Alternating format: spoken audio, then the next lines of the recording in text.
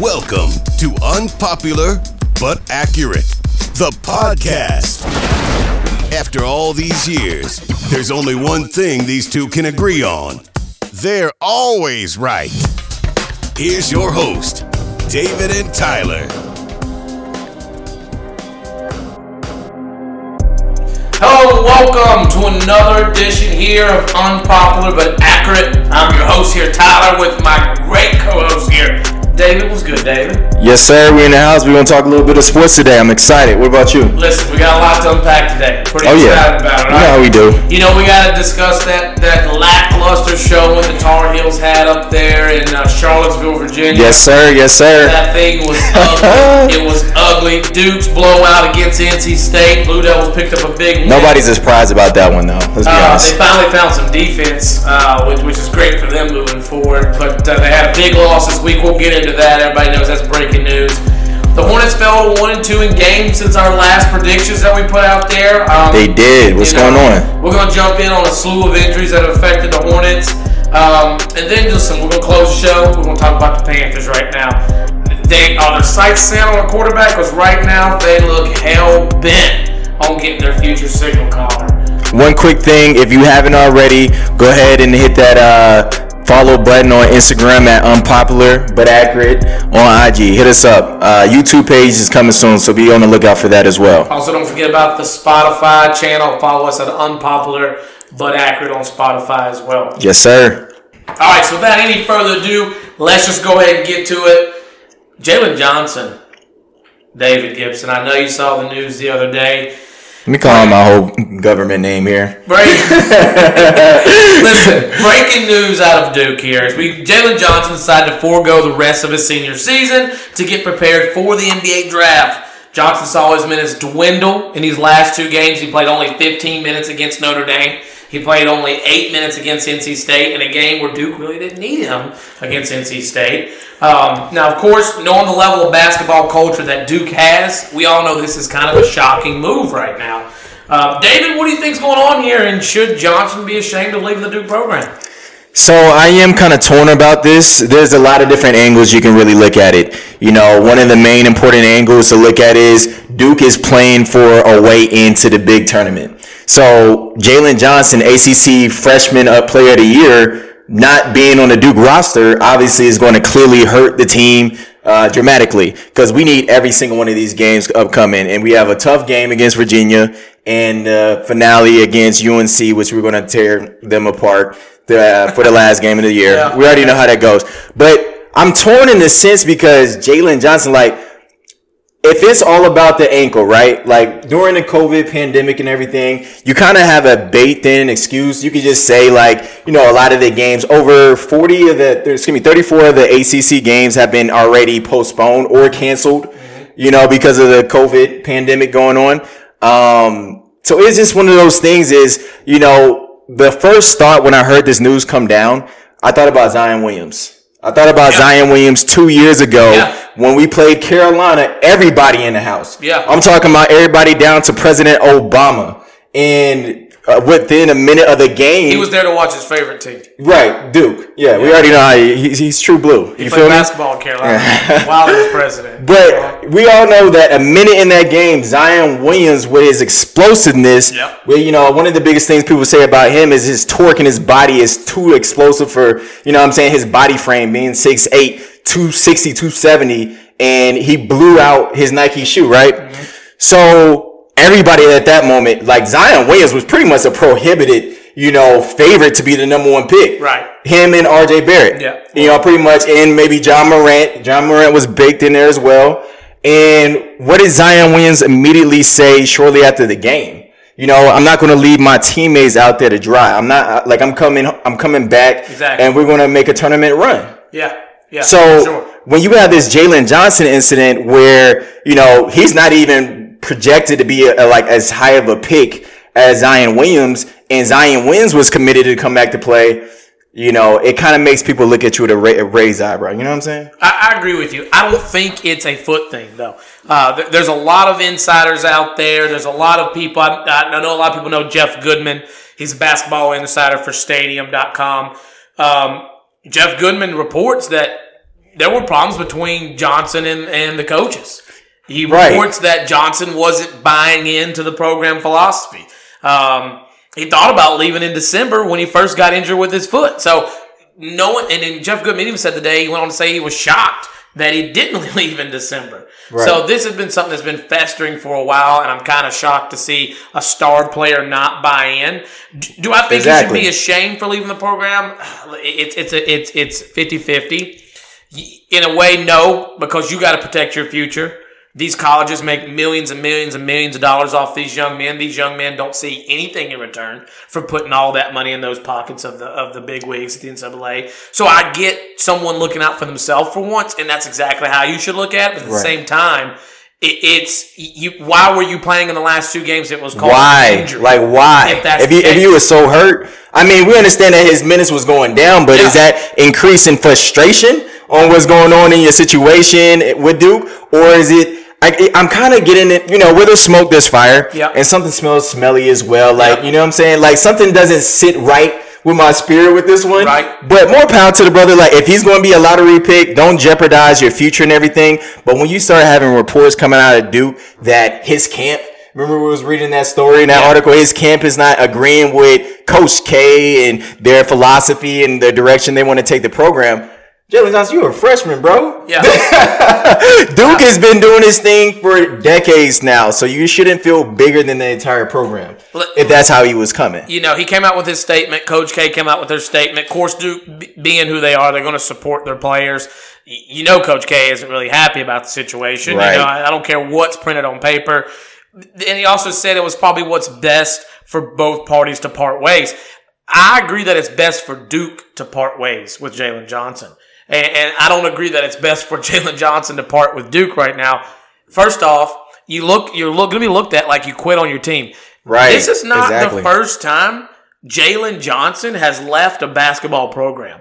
He switched high school 3 times. Did he? He switched high school 3 times. See, that's something I didn't know. Wow. That's a trend that scouts now are going to be looking at. Do we know the reason why he was switching schools? Does it matter? It really doesn't. To be honest, because he's obviously showing a trend of this. Exactly. He went to IMG Academy or Montverde. Excuse me, people, for not getting exactly right. Oh, he went to Montverde. But it was one of those highly prestigious basketball schools. He went to one of those schools. He left it after his junior season, went back to Wisconsin to a public school. So at the end of the day, it's a trend for him. I think this is not good for his draft stock. NBA scouts are looking at this and saying, you're not buying in. How do you not buy in? There was not like there was no other choice. That's my thing. That's I have to leave because it's in my best interest. No, it's your best interest. Just buy in to a 5-time national championship coach who has over 1,000 wins. And this is coming from a Carolina fan. So with that being said, dude. Hey, you spitting facts right now, though. You are the least favorite Duke player of all time of probably all Duke fans right now. I don't know. What are you talking about? Duke fans? Fans. Grayson Allen. Probably one of the most disliked Duke players in history. Oh, listen, we're talking about amongst Duke fans. So when you put it like that, I didn't know he came from Mount Verde as well, because that's where your boy Ben Simmons came from. Yeah. And the other thing is, when you say like Coach K thought it was best if they part ways, that to me, how like players come back after they're in the NFL or NBA and come support the team, that kind of makes me feel like, maybe he might not be welcome with open arms if he ever try to come back to Duke several years later to watch the new teams. So it'd be kind of interesting. We'll see how it goes. Now, if he does a lot of things for Duke post leaving, like donates and participates in some of their philanthropies, they might open him back with open arms. But he's got a lot of earning to do. But nonetheless, the show must go on for Duke. This week, they had an up and down week. They dropped a game at home against Notre Dame right after the loss to Carolina. That was a head scratcher in some ways, but now that Notre Dame has won 6 out of 8 ball games, that kind of... They on a roll right now. They on a roll, but Notre Dame's making a push for the tournament. So you can see why they lost that game. That game was very high scoring, 90, I think it was almost exactly the same. It was 93-89, 4-point difference. About that. They also went to NC State, though, and they turned it around, and the Blue Devils put a beat down on the Wolfpack, dude. The game was over midway through the first half. They cruised to a 69-53 victory. With the loss, we all know NC State's tournament hopes done. They're not making the tournament. Duke still might be able to make a run. It is a long shot, but they are looking at Murder's Row coming up to close this season. Duke probably played his best basketball game of the season against NC State. Would you agree with that? A couple little bit of nuggets along with that. The first thing here, sir, my wonderful co-host, didn't you have Duke losing that game pretty substantially to NC State? It wasn't substantial. It was single digit. I think we can go back to the tape. We might need to go back to the tape on that one because you didn't have no confidence in my team, and I told you it was going to be how we was coming. All right. I told you this. So, ladies and gentlemen, what David wants from me right now is for me to say he was accurate about a double-digit win for the Blue Devils in Raleigh. Accurate. Which he was. Yes, I'll give him that. Probably was an unpopular take that you had there. I didn't think Duke was. I don't think anyone thought you'd win. Right. So Vegas didn't think he was going to win. But that's my whole thing, though. I love the underdog role for us. You feel me? Like I don't want everybody to think, Duke as far as the history. Obviously, we're probably the most famous, college basketball team in history. So we obviously have a target on our back. But right now, Duke is the underdog. And they played their asses off against NC State. Now, I think that a lot of things that really happened, I don't know if you really heard of commentating in the game and everything, but Doug Sherman and Corey Alexander both did their thing during the game. As far as NC State point guard, light-skinned dude, what's my man name? Shaquille Moore? Mm-hmm. Yo, he's going to be here to come. Like, he may be a first or second. Putting the ACC on notice? He kind of, to me, felt like he was putting the ACC on notice. You know what I'm saying? Because I didn't really see that out of him. He had a great game and a losing effort for them. But, like I said, Duke needed that win. They did. We needed that win, and we showed up because pressure made diamonds. I think the biggest thing for Duke, and this is what's contributed to their Jekyll and Hyde season that they're having. They're 8-8, which is the epitome of Jekyll and Hyde. So here's the biggest thing for you guys: defense. When you guys play defense, you win games. Duke does not have a problem scoring. They don't have a problem scoring. They scored 87 against Carolina. They scored 89 against Notre Dame. They lost those games. Why? Sure as hell wasn't because they couldn't score. It's because they didn't play any defense. Look, David, did you know this season alone, when Duke holds its opponents to less than 70 points a game, Duke is undefeated. They're 8-0. Yeah, I did know that. Conversely, when they allow their opponents to score more than 70 in a game, they are also winless. So they have not won any game where an opponent scores more than 70 in a game. And so go ahead. The whole thing here for Duke is keep the defense going if you want your season to stay alive. You got to buy in on defense. I think the subtraction of Jalen Johnson, I'm going to go on a limb and say this, is addition to the team. Yeah. I think it's better off for Duke not to be with him because you don't want players that are not bought in because they're not going to play as hard as the other players around them. And that's it's going to be contagious. Contagious in the locker room. And it's going to cause friction. So I think this is best for Duke moving forward. Will they be able to make a run out of this? Maybe build some momentum? We'll see. They got a big game tomorrow night against Wake Forest, who's probably going to be licking their chops to play you guys. Oh, yeah. And we ready, too. You feel me? Like, they going to be licking their chops. They ain't going to... It's not no baby back ribs here. It's no cakewalk with Duke. You feel me? So, one of the biggest things that you said that really stood out to me, though, is, the multiple losses at home. And, especially Duke has gone years without losing home games. And this year we lost more than, it's been about 3 or 4 games lost at home. Let alone back-to-back ACC. The Cameron, we actually need the Cameron Crazies more than I thought. Yep. Obviously I know they're super important. Fans are. We got one of the best home court advantages in college basketball. But Jalen Johnson actually was a liability to us defensively. Yes, he was. So, offensively, that's going to help because, there's been a lot of reports that Coach K kind of looks at Jalen Johnson a little bit with a raised eyebrow when it starts getting, towards the end of the game is tight, butt cheeks start clenching, all that good stuff. Is he somebody you can really rely on, not defensively? Well, I'll put it like this. It's going to be very interesting to see. They've got Wake Forest coming up. They've got UVA coming up. You talk about Duke's tournament chances. They got a real good opportunity come Saturday with UVA. If they can beat them, that's a quad 1 win. That'll be the first time all season Duke has beaten a top 25 team. Right now, they're currently 0-3 against top 25 opponents. It's crazy. So if they can get a win there, that's going to be a pretty big tournament booster or resume booster for the tournament. Wake Forest, though, they cannot get fat and happy against what they did against NC State because Wake Forest is there. Wake Forest played Florida State to a very tight ball game. Should have beat Florida State over the weekend, who you just saw dismantle Virginia last night. But at the end of the day, Wake Forest is hungry. They know they can compete with the top teams in the country. So Duke is going to have to be ready for tomorrow night and not be looking ahead to Saturday. Oh, yeah, that's definitely a fact. They have a great new head coach in Wake Forest. With the Demon Deacons, and he's coaching them boys up. They're really bought in his system, his philosophy, and it's showing a lot of results so far this year. So we'll see if they can keep it up. We'll see. I still think they got to run the table or at least just win in the ACC tournament to get into tournament. But we'll see what happens. Listen, we got 2 games coming up, David. Wake Forest versus Duke. You got Duke and Virginia on Saturday. Who do you think is going to win Tuesday's contest, and by how many, my friend? So again, Corey Alexander was painting this picture pretty well, during the broadcast about what Duke needs to do to make it into the tournament. We obviously have to win, and potentially win the ACC championship as well to, kind of be able to slide our way in. And once we're in, nobody wants to play us, right? You know what I'm saying? Because we are experienced. That's where coaching experience really takes over. We're going to have to win against this Wake Forest team. I think it's going to be a hell of a matchup. Mm-hmm. I think it's going to be nip and tuck all game. Mm-hmm. Wake Forest is pretty damn good defensively. I like them in that front. I think Duke squeezes out like a 2 or 3 point win against Wake Forest. Now, Virginia on Saturday, I'm going to have to be praying to my lucky stars.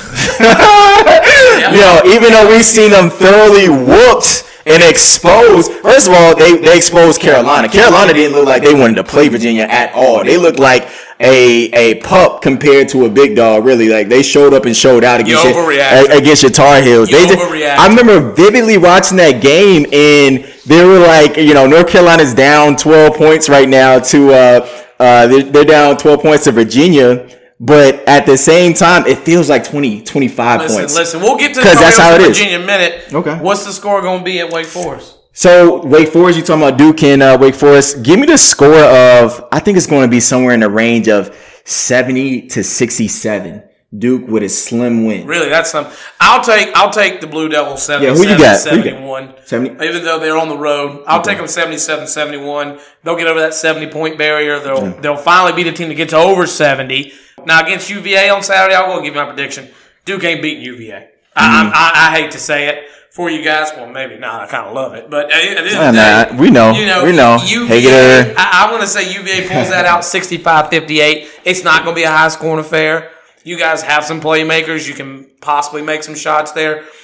I'll take UVA by 7. Is this because that you want UVA to beat Duke because they just beat y'all down and y'all got exposed on national television? Is that what this has to do? No, because I don't believe we got exposed, but we'll get into that in a minute. What's your score for Saturday in Durham? My score for Saturday? Is Duke going to pull it out? Are your Blue Devils going to step up to the plate and win a ball game? We know it's going to be a low-scoring game.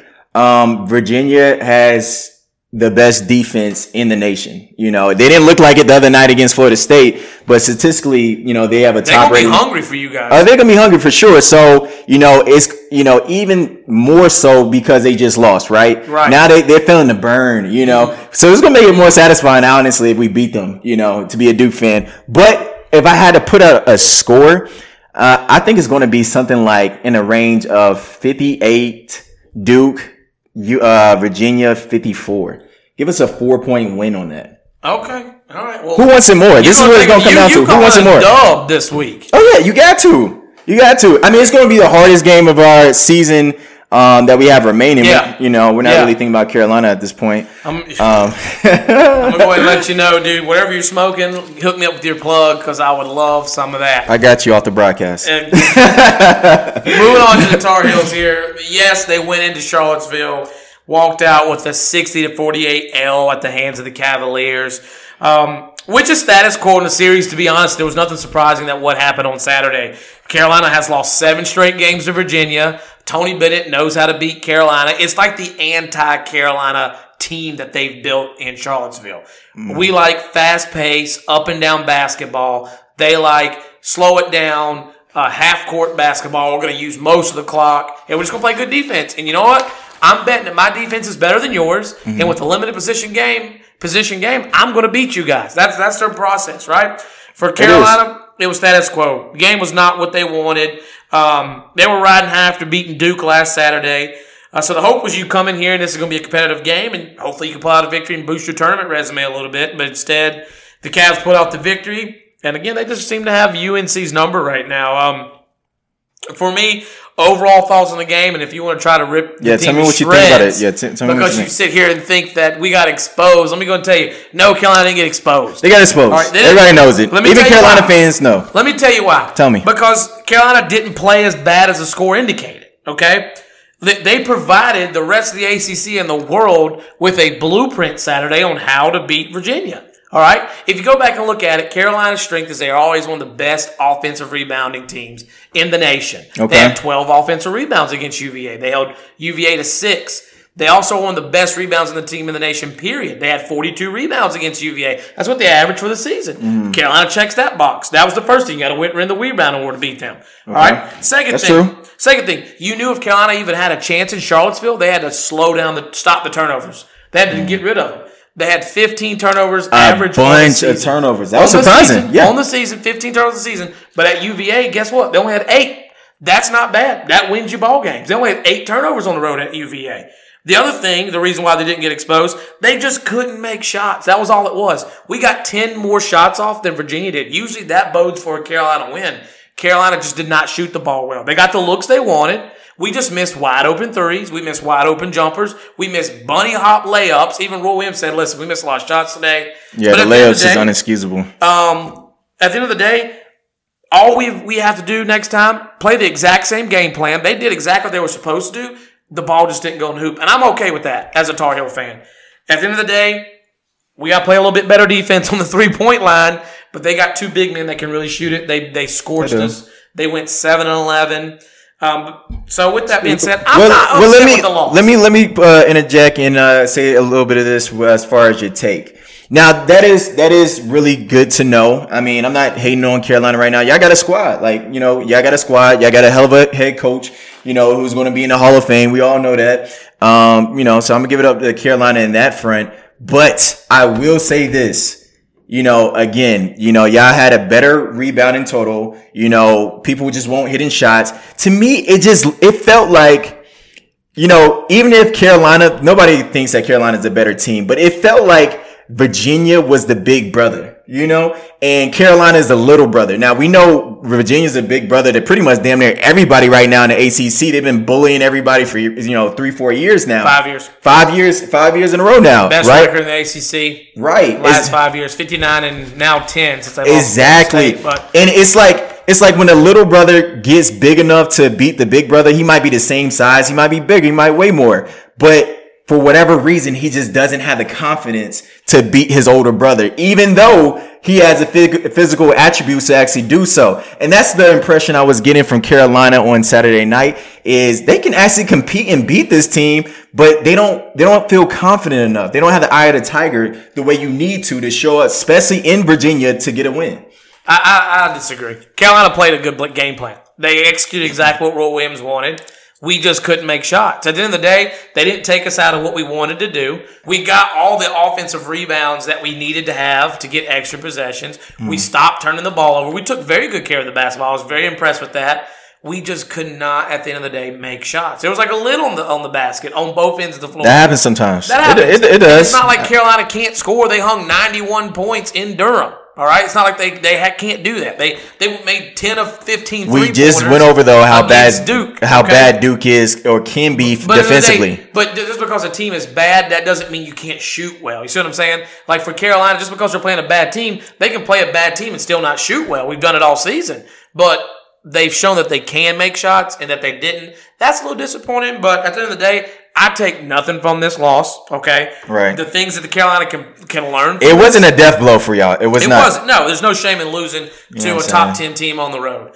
At the end of the day, Walker Kessler, keep it up, my friend. He had 9 points. It's career high for him. We need more of that for him so he can get more PT, give some of the other bigs a break. Well, one thing I will say, though, is, I mean, again, where is Caleb Love when you need him? There's like an APB out for him in crunch time. Yeah. He got to show up. He showed up like hell in the Duke game, balling out, scored, dropped 25 buckets on Duke, did his thing and was aggressive the whole game. To me, he has to continue that aggressiveness throughout the year, or Carolina's going to be in some serious trouble. I get what you're trying to say, but you got to liken Caleb Love to LaMelo Ball. When he doesn't show up for one game, I don't know about that one. You've got to have the same expectations you do for both, all right? You don't expect LaMelo Ball to come out and drop 20 points and get 10 assists tonight, do you? No one expects that of him. He's a rookie. Caleb Love's a freshman. He's going to struggle. He's going to have his up and downs. LaMelo Ball is great, but Caleb Love has also showed he's pretty good. So at the end of the day, I'm not upset with his performance either. He just could not make shots. No one can make shots. Carolina shot 30% for the game. Nobody. It's not just Caleb Love's fault. The whole team couldn't make shots. We're going to learn from this. What we learned is that we can play with anybody in the country. We just got to make our shots. We'll learn from that. We'll move on. And then Carolina also struggling to keep opponents on the schedule. As you know, the Virginia Tech game got canceled this week. Right. They went to Twitter to elicit games. That was funny. What did they say on Twitter? They said, looking for opponents February 16th, 18th. Contact us if interested. They should have said DM us if interested. That would have been hilarious. Y'all know we're going to post that tweet too. So if you haven't seen it, you got to check it out. They were it was like somebody asking for a date on social media. Like, who wants to date me? You feel me? Yeah. Carolina has to get that date in. They've got to get some games on the schedule. Luckily, they scheduled a game with Northeastern. Northeastern, not a big-time opponent. I get it, but at least it helps them build continuity. And it should be not want to say a guaranteed win, because nothing's guaranteed right now. That would be a bad loss, though. It would be. That would be nasty. It should be a should-be win on the schedule. Northeastern 9-7, 7-2 in their conference right now. All we need to do is stay status quo, play the game plan, keep the momentum going, correct the things from this past weekend, and get ready for the big game against Louisville. Louisville's 11-4, David. They're 6-3 in the ACC. They are a team to be reckoned with. They are on a COVID pause. This will be the first time they've played in they'll play this tomorrow night against Syracuse, but they haven't played in 16 days. At one point this year, they went 60 days without even having a basketball game. I mean, damn, what can they? Yeah. You know what I'm saying? Like the rhythm you have, or you're not going to have because of that long layoff. It'll be interesting to pay attention and to see how they're able to. What kind of resolve do they have? What kind of adversity? Ability they have to come over the adversity of not playing for so long and still be able to gel. You feel me? Right. It's going to be a big game. They've been off for 2 weeks. We'll play against Syracuse on Wednesday. Here's the thing. Louisville doesn't score a lot of buckets. They only average 69 points a game. Right. So this is a game Carolina should feel confident about winning as well. I think Carolina's going to pull out a win. I'm not trying to give me your score though. I don't want to look how at confident. How confident 1 to 10 are you that Louis? Give me Carolina 78-74. Here's why. Okay. Big men are going to out rebound them. They have no tall players on their team that can rebound with us. I think their tallest player on their team that actually plays meaningful minutes is 6'8".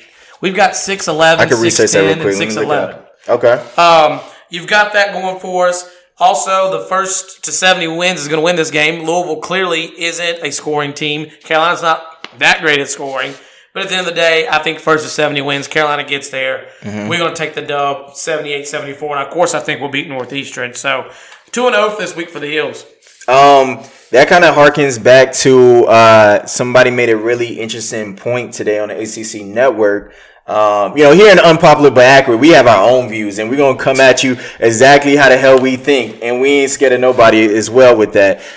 So if we offend you, we're sorry, but we're always going to be respectful, and we're going to keep it real. Because we speak our truth. Sometimes the truth hurt, but we're going to say it with our chest. Listen, we're going to facts. All facts. But one of the things that I thought was really interesting was they were saying that, against the Florida State Virginia game, whoever is closer to their averages is going to win that ball game. Virginia being that team that defensively, number 1 in the nation, they're holding opponents to about 59 points a game. Right. Florida State, number 1 offense in the ACC right now, and they're averaging about 78 points per game. Well, so whoever was closer to the averages was going to win was what my man was saying, and that actually was true because Florida State put it on them and beat the brakes off them, and we're closer to the average. Listen, this is what I'm going to say about UVA, the FSU game. Florida State put the entire ACC on notice last night. They did. They are the best team in the ACC right now. They have it all. They've got sized big men.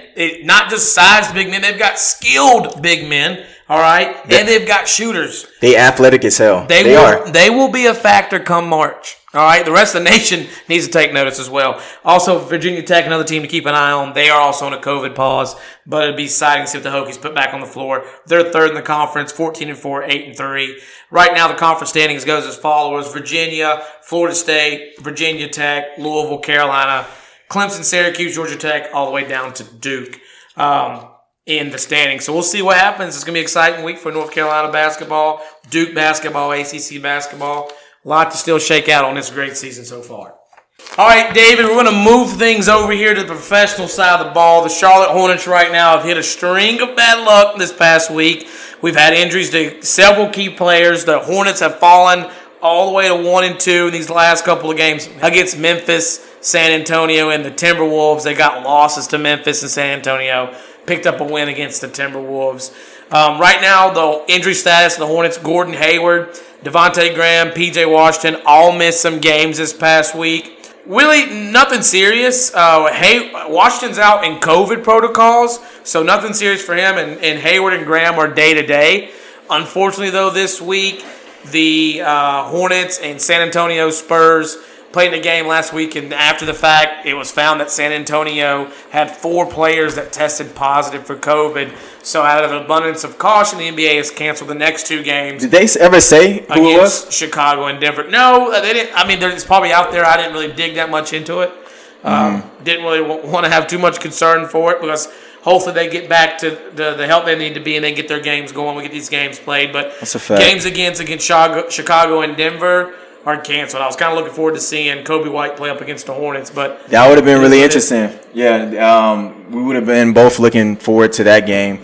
But damn, like they supposed to be in COVID protocol before the game even happens. They supposed to be able to take tests, and the day after, literally their players testing positive. Yeah. So hopefully there hasn't been any news as far as any Hornets players right now. No, right now we got all negatives, but. As you know, with testing, you can show up negative on one test, and then the next test you come up positive in a couple days. So that's why the next 2 games are canceled. They won't hit the court again until February the 20th, so in about 5 days. They'll play against Golden State, so we can see them play Charlotte's favorite son. Against Curry. It's going to be light skin versus light skin. Yeah, it may not be bad for the Hornets, though. It may not be all bad for the Hornets, though, because this pause gives us our chance for those players that are hurt to get a little healthy. Right. So I'm pretty We need P.J. Washington back. We need Gordon Hayward. We need all of them. With that being said, though, let's talk about the guards real quick for the Hornets. David, I'm sitting here thinking Rozier, he must have heard me talking junk in the kitchen of my own house, not even being recorded. Facts. Because I said, I think LaMelo Ball should start over Terry Rozier. You know what Terry Rozier's done since LaMelo Ball's been inserted into the lineup? He's balled the hell out. He's had 34, 41, and 33 scoring in each of the past couple of games. All right, over 30 points every game. I'm thinking the Hornets have the best collection of guards. My thing is this, though. Are you surprised what Terry is doing? Yes, because he didn't do this last year for us. He might have had a sporadic 30 points. He didn't. I will say that. He'll have that, but nothing like this. I mean, let me give you something for him. Do you know for the month of February, Terry Rozier is averaging 27 points per game? Whoa. The entire month. I knew it was crazy, but that got to be almost top 5 in the league. For the month, yes, it is. For the month. Really? Okay. For the month. Now, last month he averaged 17. The month before in December, he was pretty good too, 24 points per game. But right now, he's on a new level. Right. Well, what you were saying is, as far as Terry Rozier must have heard you, because as soon as you started talking a little junk, my man just started to hit them buckets. Yeah. But at the end of the day, yes, he has really showed out and showed up. But I've liked Terry for years now. I always thought he was a great acquisition for the Hornets. Yeah. I mean, he proved and showed a lot to me. 2 years ago when he was actually 3 years ago now, where he was on the Celtics and Kyrie went out for the playoffs, and Terry Rozier stepped in and stepped the hell up. Like, one of the biggest things they talk about on local Charlotte radio right now, 610 The Fan and beyond, is, there's a lot of, like, who's the leader of this team? And what is this team image and their powers? What does it embody? And everybody pretty much unanimously was feeling like Terry Rozier is the persona of the Hornets. Like, that's one guy you don't want to meet in the back of the alley because he's going to scrap and he's going to fight with anybody. No one wants to fight Terry Rozier. He plays the game with an attitude. You got to love it, though. Yeah, no, I'm with it. Terry Rozier definitely has brought that attitude to the Hornets. Terry Rozier, if you're listening, because I know you listen to us every week. That's right. I'm sorry. I apologize. I was wrong. Keep balling, my friend. Do your thing, King, because you're doing it for the Hornets. Young right now. King out there. Thank God, though. LaMelo Ball has also upped his game at the same time. While Terry Rozier has done the same. LaMelo Ball was averaging about 10 points in February. That's about his average for the season, actually. This month, you know how many points he's averaging right now? What is it moved up to? 21 points a game in February. So we got Terry Rozier throwing down 27 a game. We've got LaMelo Ball throwing down 21 a game in the month of February. And you got Devontae Graham throwing down 44 points in the month of February. That's 62 points averaging from your backcourt per game right now in the month of February alone. Do you know what other teams that have 3 players starting their backcourt that most people would say they would take those 3 over our 3 any day? Do you know how many other teams can beat that? We're talking about the Brooklyn Nets, which is statistically right now the best offensive team in history. Now, granted, it's a very small sample size. What do they have, like 8 to 10 games? Yeah. But so far, I mean, they're looking unbelievable. But, how does the Hornets compare? I will say this.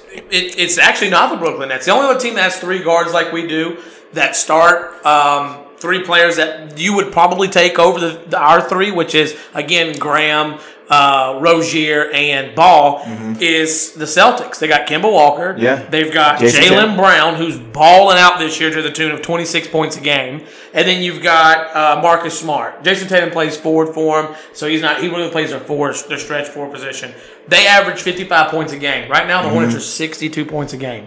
Between a rookie, should have been most improved player last year, and a benched point guard in Boston. That when he was in Boston, that's kind of so I kind of liken this to my man Pooh Shiesty. I'm gonna give Pooh Shiesty. I'm gonna give my man Pooh Shiesty a little bit of a shout out right here on Unpopular but Accurate, and I say that because Pooh Shiesty is a new rapper from Memphis. Right now stationed in Atlanta like everybody else is in the music scene doing his thing. And Pooh Shiesty just dropped an album, and I don't know if y'all heard it or not, but my man came in the game like a veteran. You feel me? And that's how I feel like LaMelo Ball is pulling up. He doesn't look like a rookie. Everybody says it. Every announcer, whether it's national or local, says the same thing. He's playing with hella confidence. He's assisting the ball. He has eyes in the back of his head. He's hard to guard, being that he's 6'8", and he can take you or he can shoot the 3. People actually be giving LaMelo open shots and open looks like my man won't just knock it down in front of your face. You feel me? Now they know better. They're starting to wake up. So we'll see what happens. Ball, even though he's playing well, only criticism I have for him is he's got to get his turnovers down still. It's killing the Hornets. In our last 2 games, we had 18, 19 turnovers apiece. We lost both of those. There's no secret. You can't turn the rock over that much, you're going to lose the game. It's a dub. If he gets that under control, he should still be cruising his way to Rookie of the Year in the NBA. It's going to be crazy. It's going to be crazy. But we see what the Hornets do. Like I said, they got to pause. Next game's February 20th against the Golden State Warriors. Charlotte's favorite son, Steph Curry. We'll see how it goes. Okay, moving on to the other ball, the Carolina Panthers. All right, let me tell you what. They have not been without their headlines this week. It might be quiet in the offseason for the NFL right now. That's true. But the Panthers are generating plenty of buzz here in Charlotte. As we're getting closer and closer to the draft, the rumor mill is swirling around the Panthers at Bank of America Stadium that they are hell-bent on getting the next franchise quarterback, okay? Right. Many mock drafts out there right now, David, have the Panthers taking a quarterback at 8, and some even calling for the Panthers to trade up as high as number 3 to get a quarterback. Trade rumors say we're going to get one.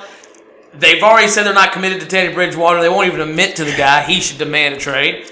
Yeah. If the Panthers do go this route, now, let me put it on record. I do not want the Panthers to draft a quarterback this year. I'm putting it on record. I just don't think we need to with what's out there. But if they decide, there's a lot out there right now, though. Jimmy Garoppolo, you got Carson Wentz, you got potentially your trash. Agents. We're talking about they're wanting to draft a quarterback. Right now, for the Panthers, it's Deshaun Watson or nothing.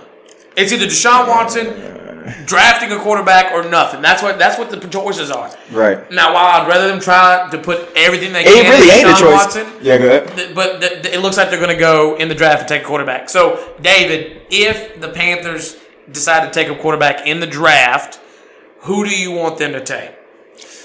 Wow, that's going to be a tough one if we had to, because I'm still a Teddy Bridgewater advocate, to be honest. Yeah. I've said it before in previous podcasts. I'll say it here again. The man has not gotten his chance to fully show all his capability and attributes that he's able to show off on the field. Not for a COVID-ridden season where we didn't have no OTAs, we didn't have no off-season practices, we didn't have no preseason games. He had to come to a new franchise and learn the system. Now, one of the most damning things about Teddy Bridgewater, I am not going to even lie, y'all. One of the most damning things is the fact that Teddy Bridgewater is 0-8 during a game-winning drive. 0-8. Like, you can damn near fall and trip in at least 1 or 2 wins. Yep. I mean, so 0-8 is inexcusable. So he didn't do much to really solidify or knock your socks off. That's why Panthers feel like, they got to do something in draft. To me, I do like Trey Lance, though. If we had to, a lot of, report Adam Schefter and Todd McShay's, all reporting that Panthers may go up to number 3 in the draft and get the kid Trey Lance. So it'll be really interesting. I mean, if we had to choose somebody, though, who you got? If we got to choose somebody, let me just give you my top quarterbacks in the draft. Give it to me. Number 1 is a pipe dream, and we all know that's that man down there in Clemson, South Carolina. That'd be Trevor Lawrence. I mean, I think he's number 1 on everybody's boards. Yeah, the Jaguars aren't coming out of that pick. Oh, they'd be stupid. Be realistic. We're not getting him. Trey Lance is my number 2 on that list out of North Dakota State University. He's a home run threat every time he touches the ball. Okay? Listen to this, right? As a freshman, he passed for 2,800 yards and 28 touchdowns. Guess how many interceptions he had as a freshman? As a freshman? Yeah. I mean, less than 5? 0. Yeah. 0. 68% completion percentage as a freshman. Okay? Pretty not only good. That, you might say that, the yards aren't there. 2,800 is not a lot of yards. It's not, but guess how many yards he ran for? He ran for 1,100 yards as a freshman. 1,100 yards. A lot of running backs in the NCAA don't even get 1,000 yards in a season. He did it as a quarterback, and he also threw in 14 touchdowns on the ground as a freshman. So you're telling me this guy has 42 total touchdowns and damn near 4,000 yards of total offense in a freshman season?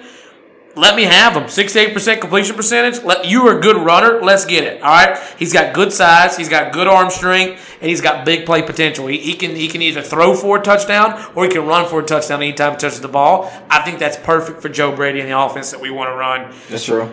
Third, you got Zach Wilson is a guy you're hearing a lot about Panthers right now. They might move up to get him. I'm not high on Zach Wilson. I like him over Justin Fields because Justin Fields has some issues with, he stays in the pocket too long. He doesn't go through his progressions like he needs to. And he won't take the check down. He'll force it down the field, and we don't need that. We need someone that's smart and can take the check down when it's there, especially if Christian McCaffrey is going to be there, because if we obviously draft a quarterback, Christian McCaffrey will still be on the team. But think about Zach Wilson. People he makes all the throws.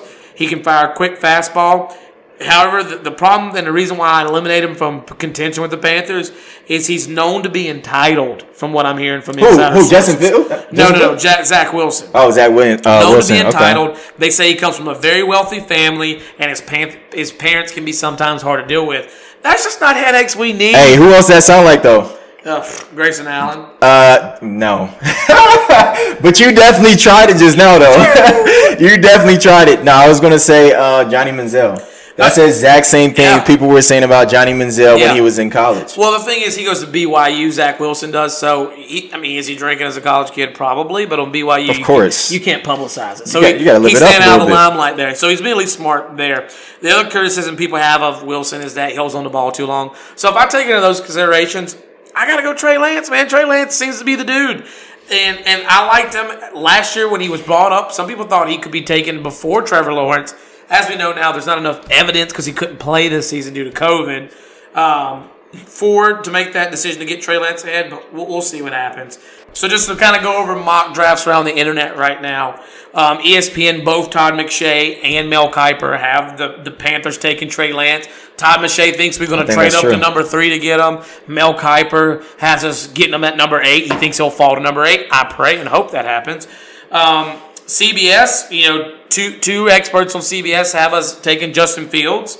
One person has us trading for Watson and giving up a king's ransom, which I'm okay with. And then another person has us say what they're talking about, though, as far as what the Panthers are potentially willing to give up just to get Deshaun Watson. Oh, I've seen some places where it's as much as 3 picks in Christian McCaffrey, which is completely asinine. If you're going to give up Christian McCaffrey, you can maybe, and I do mean maybe, give up 2 picks in Christian McCaffrey that are first-round draft picks. But you don't give them 3 first-round draft picks plus your first-round draft pick in Christian McCaffrey, who is worth about 2 first-round draft picks on his own. So you're telling me Deshaun Watson's worth 5 total first-round draft picks? No, he is not. Not for one team. You can't mortgage that much to get him. Yeah. Pro Football Focus thinks we'll take Fields, both riders on there. Another guy thinks we'll take Kyle Pitts.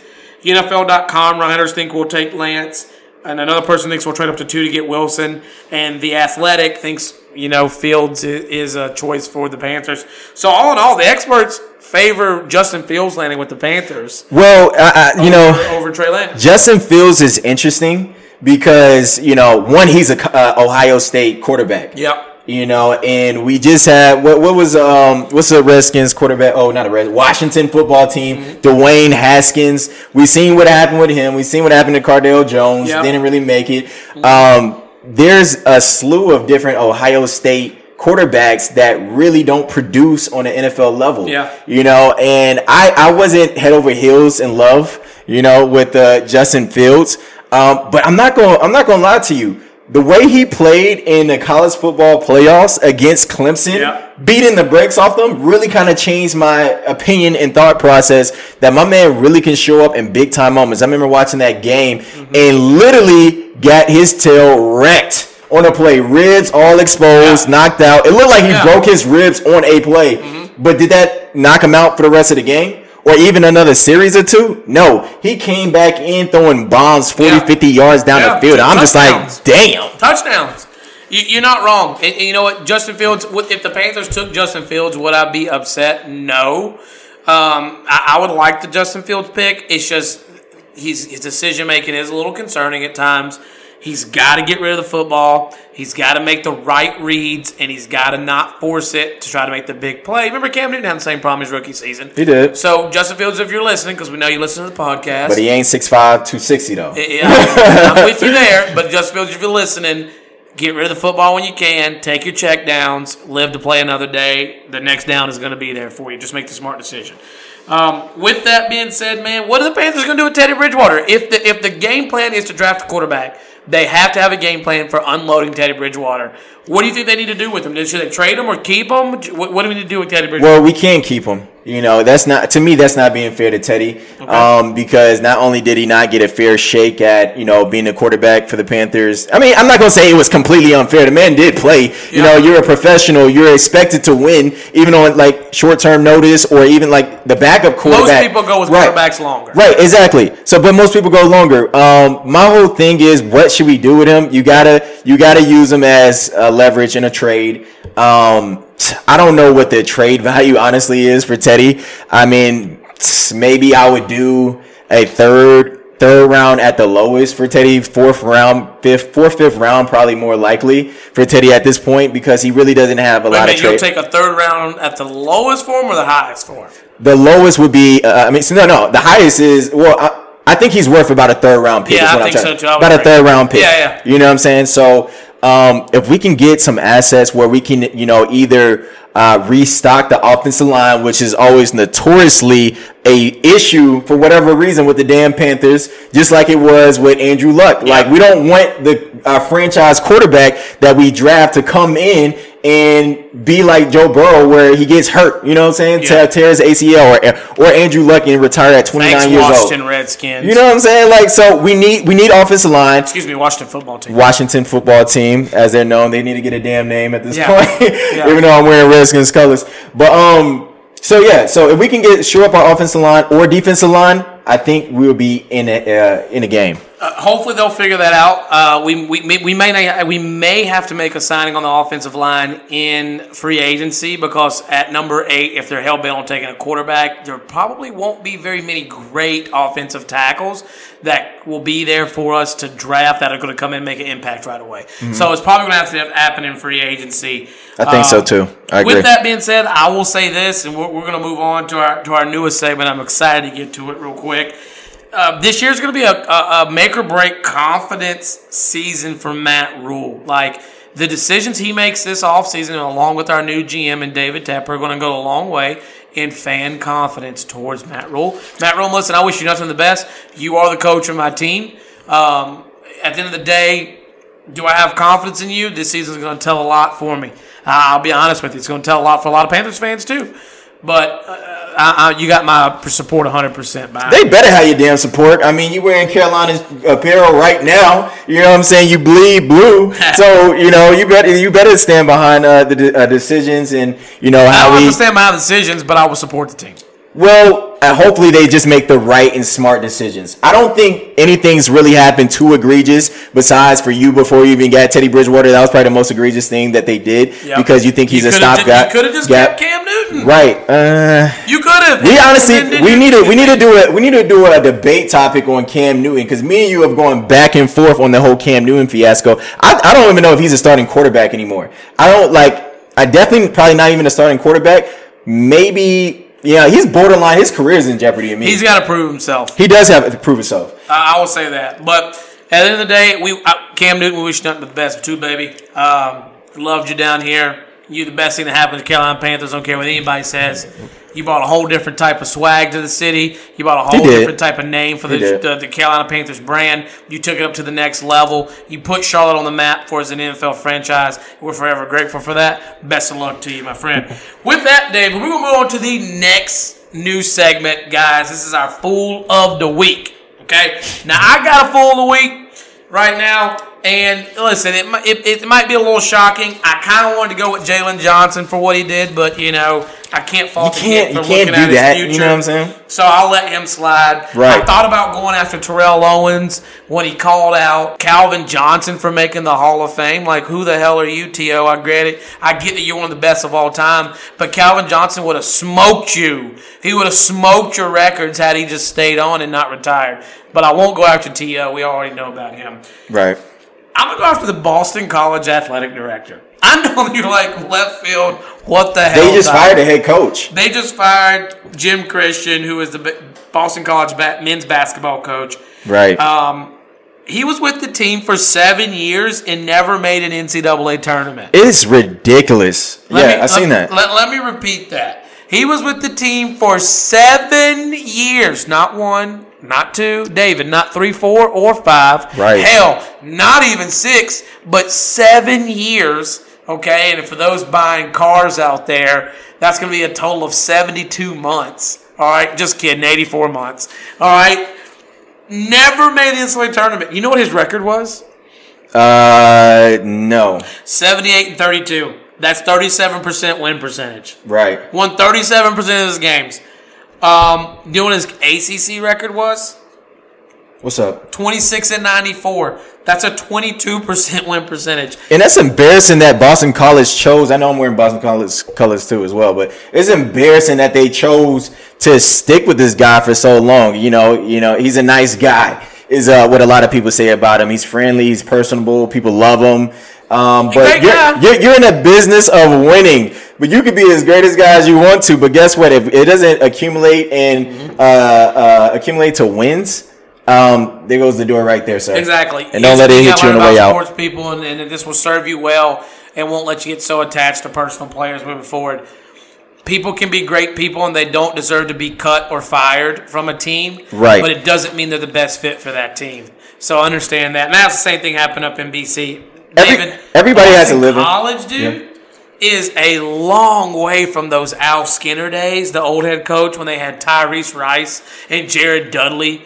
They're a long way away from that, and you just hope and pray that former Big East power can get their you-know-what together and be competitive in the ACC. Well, so let me give you my full of the week. You ready for this? Yeah. My full of the week now is actually, I'm kind of torn on giving all of City of Houston a L, or mainly just the Texans organization in general at L, because Houston this year has lost James Harden, Yep. J.J. Watt. Come on. They needed. They're pretty much losing, and this is the biggest reason why I go with Houston. Right? Is because stop it. Deshaun Watson wants out of Houston. He wants out of the Texans. He's gone. You're going to try to play hardball with him. Why? He'll For be what? gone. It's only going to hurt your franchise. Let the men walk. Get some damn trade value behind it, and keep it pushing. You don't go to the scenario where Deshaun Watson has to look. Some people are going to criticize, he's not a team player because he ain't show up to OTAs and he's not leading. Like, no, he's dissatisfied with the franchise right now for a lot of different reasons. The previous owner was set on record. We can't let the prisoners run the asylum. Like, come on. That's not even how the analogy goes. It's the insane run the asylum. So if you have black men that work for you, you know what I'm saying, or work with the organization, producing out on the field, it's not a good look to be a billionaire white owner talking about the prisoners are running the asylum. So right now for the Texans as a whole, it's just an L. Preach. Damn near the city, because I forgot my boy from the Astros too, who just left, which is a major contract that they just lost as well. So they got to be the fool of the week. You're not wrong. All I'll say with Houston fans is this: get rid of Deshaun Watson. I know it sounds crazy. Just give him to the Panthers. How bad, baby. How bad does 3 first-round picks and Trey Lance or Justin Fields as your quarterback moving forward sound? With 3 extra first-round picks, it doesn't sound bad at all. Just tell your franchise to do it. Tell them to pick up the damn phone. We're calling. Listen, Deshaun Watson, if you see this, I know you watch and your homies watch as well. You see this, call your boy. Call your boy up. We'll move you to Charlotte. Ain't nothing like the 704. Real quick before we leave, also, we're going to be running a contest very soon. A money contest, so be on the lookout for that. If you like, share, tag one of your friends, a sports fanatic, a Carolina fan, a Duke fan, just to irritate them, right? If nothing else. If you do that, we're gonna come up with a post where you can win our contest and be shouted out on Unpopular but Accurate, on IG, on the Facebook, on the YouTube that's coming soon. Obviously Spotify as well. So we're gonna be running that. So look out for that. And if you haven't already hit that follow button, go ahead and do that now and hold your boys down. That's right. Hey, that's all we got for you on this week's Yes, sir. Unpopular but Accurate. Again, I am your host, Dave. This is my great co-host. Ooh, I'm David now. Who are you? Who am I? I am Tyler. This is my great co-host, David. Sitting beside me. Please tune in next week, folks, as we're going to dig in. If Duke can turn the corner and beat Virginia this weekend, make that series tournament run. We'll also see if UNC can rebound. They better rebound at least tomorrow night or on Wednesday night against Northeastern. And maybe Wake Forest puts everyone on notice this week with an upset at Duke. We'll see what happens. Listen, we're going to dig in the Hornets' upcoming stretch. We'll see return from COVID. See if the picture gets a little bit more clear for the Panthers in the offseason stretch. As always, even if you hated our takes, we hope we at least entertained you, if nothing else. For David and myself, thanks for joining us here on UBA. We just see you next week. Deuces.